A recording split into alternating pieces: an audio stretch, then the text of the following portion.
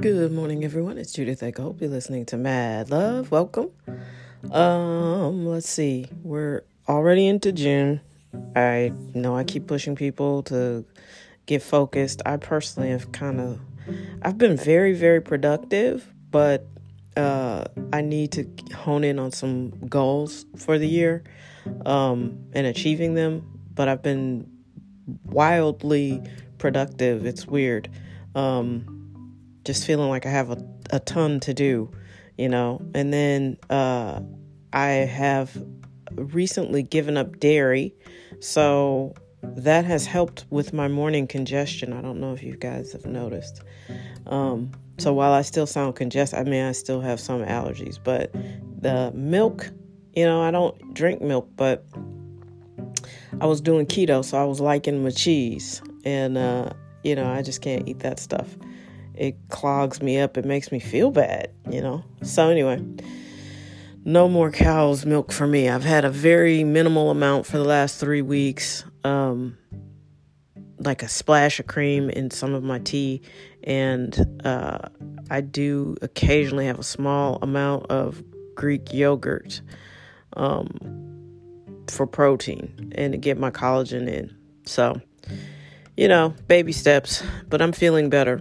And, I think it's going to make a dramatic difference. And I've known this, I knew this, because for 10 years I've been obsessed with nutrition and how food affects your body. And basically you have to, sort of reverse engineer how you got somewhere if you ever got sick. You know what I mean? Like, food can heal you. Food is medicine, and your environment also signals how your genes are going to work. And of course, we all know about genetics, but there's something called epigenetics. And it suggests that it's above genetics, I think is what it means. And it suggests that if you change your environment, you can change the way your genes express themselves. So you don't have to get diabetes just because everybody in your family has diabetes. You know what I mean? So anyway, that's sort of like what I've been working on in lieu of specific goals. Just focusing on trying to maintain some of this health, get some health things back. As you age, different things happen. And, what worked 10 years ago might not work as well as it did now. So then you have to, go back and get back in there and figure it out. So anyway, I don't know if people have heard about this, but Ellie Kemper, the actress from Kimmy Schmidt in The Office, I think she's from Kansas City, but there is a St. Louis tie for her family. There's a building named after her grandmother, I think, at Washington University. And I don't know, when she was 19, she won an award from the VP Fair. Now, growing up, I didn't know what VP stood for. And then over the years, I think somewhere in the 90s, I found out that the VP in our 4th of July celebration, which is the only way I was familiar with the VP Fair, was Veiled Prophet. So then, by the time I graduated college, people were writing articles about this group, and, it was started by a Confederate soldier in the 1870s trying to recreate the, basically sounds like antebellum South. And it was an all-white organization, certainly has racist roots. By the time she won, they had allowed black members in.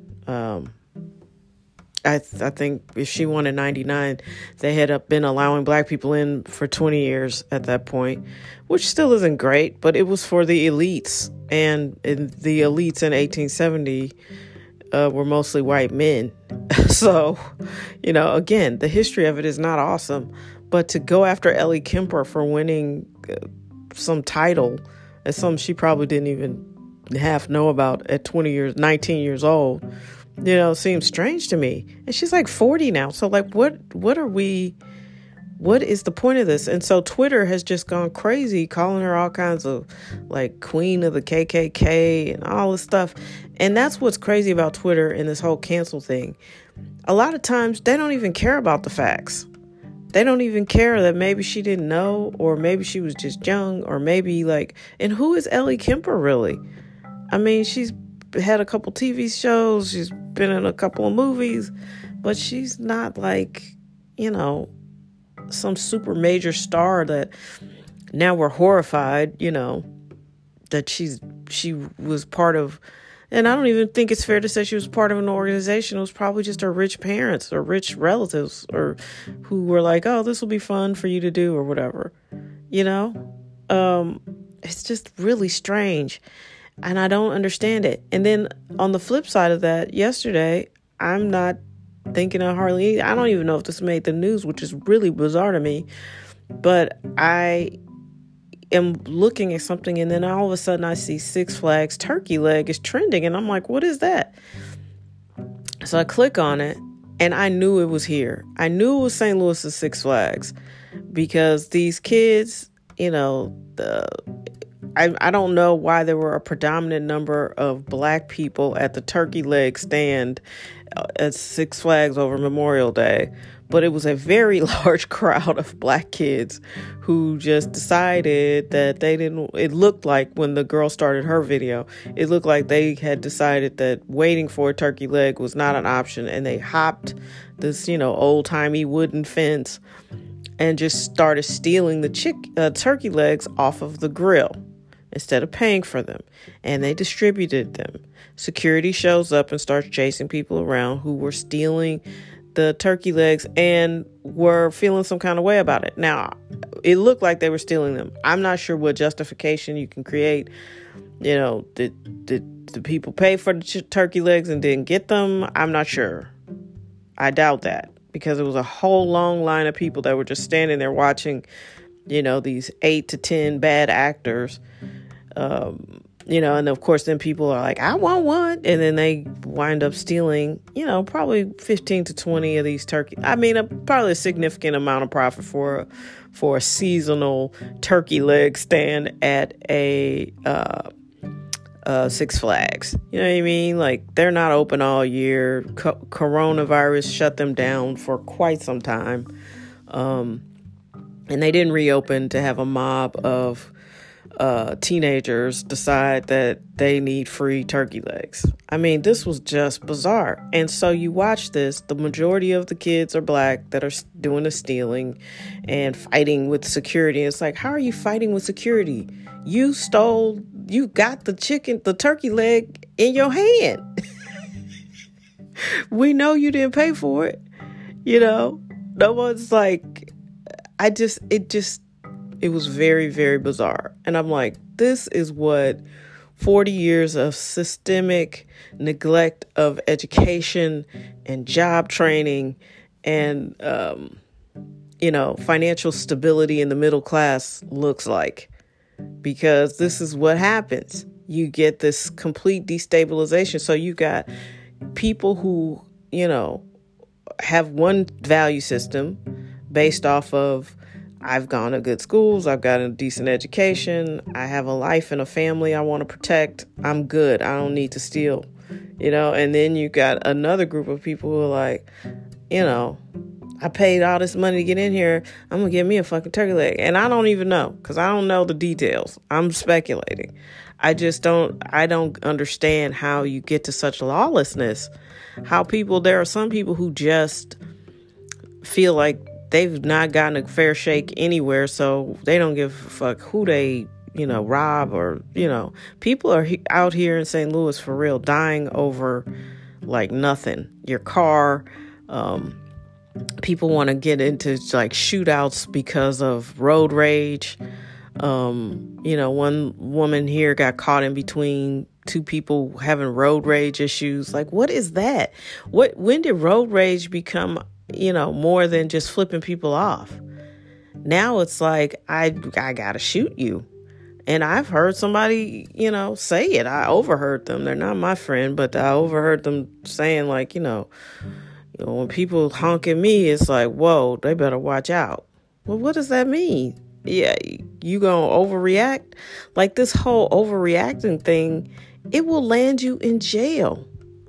Like I don't understand this idea. And then the person who was narrating my video of this, what I watched of this event was like, why you gotta, she going to jail for a turkey leg? Yes, it's still stealing. And at this point causing, a riot.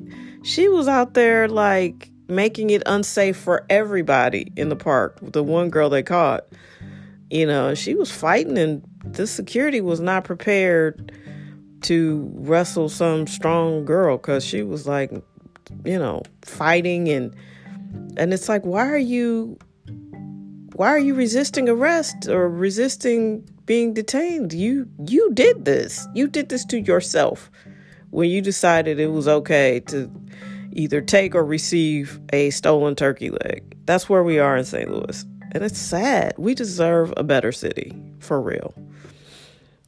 I don't know. It's just, I read that and I was just like, what are these people doing? It's a turkey leg riot. So now people don't even feel like they can go to Six Flags. And, I hope they check for guns and stuff, because some of the people, if you go by stereotypes, some of those people may have had a gun in the car. You know what I mean? It was nuts. We live in a very bizarre time. Plus, also, I think people's tempers are like, people are bringing gun to knife fights all the time. Guns to knife fight. In fact, people are bringing guns everywhere. And there are just things that you need to resolve. You need to understand how to communicate your issues and come to resolutions. Guns are not the resolution. So anyway, turkey legs and racist,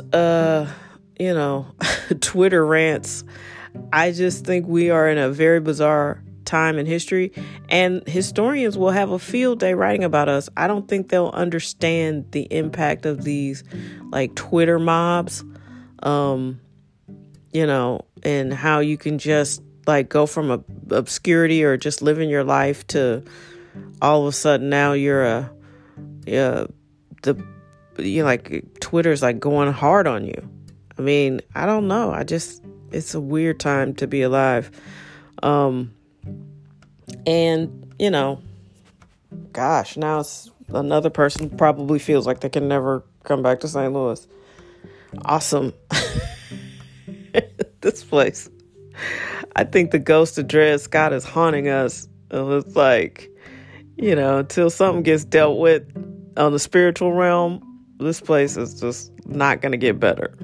Which is weird. I think if you're middle class or upper middle class, because there's a ton of wealth here. And to be fair, there is a difference between wealth and sophistication. St. Louis is not a sophisticated place. However, there's a lot of money here. And I think people are doing well. Some people are doing really well. But I don't think you can have a successful community if only certain people do well. And it used to be a black middle class here. And it used to be a middle class, period, here. And, people were able to build a life from that. And now it's either feast or famine, it feels. Like the middle class is very, very thin here. And those little decisions of, should I send my kids to private school? Those aren't even conversations anymore because you can't afford private school probably, because your factory job isn't here anymore. So it's like some of the jobs where you used to be able to make good money without having to be a scholar or a CEO are gone. And nobody replaced them. There was no job training, no job development. This is an interesting place. The turkey leg thing, though, that was something. Google turkey leg, St. Louis, Six Flags. You'll see. Or just say, I just Googled turkey leg, Six Flags. That was grim. All right. It was sad. Like, what are we doing? All right. I also want to wish a happy birthday to my little cousin Jackson, who turned 19 today. Graduated high school last night. Good guy. Going to play baseball at Morehouse College. proud of him. He's a good human being and a good person and a delight to know. I'm so proud of him. And yeah, one day he may grace us on the podcast. But yeah, he was just a delightful child. And I'm so happy to see him grow into a delightful adult. He's a good human being. All right. Have a great, great day and absolutely, absolutely be your best.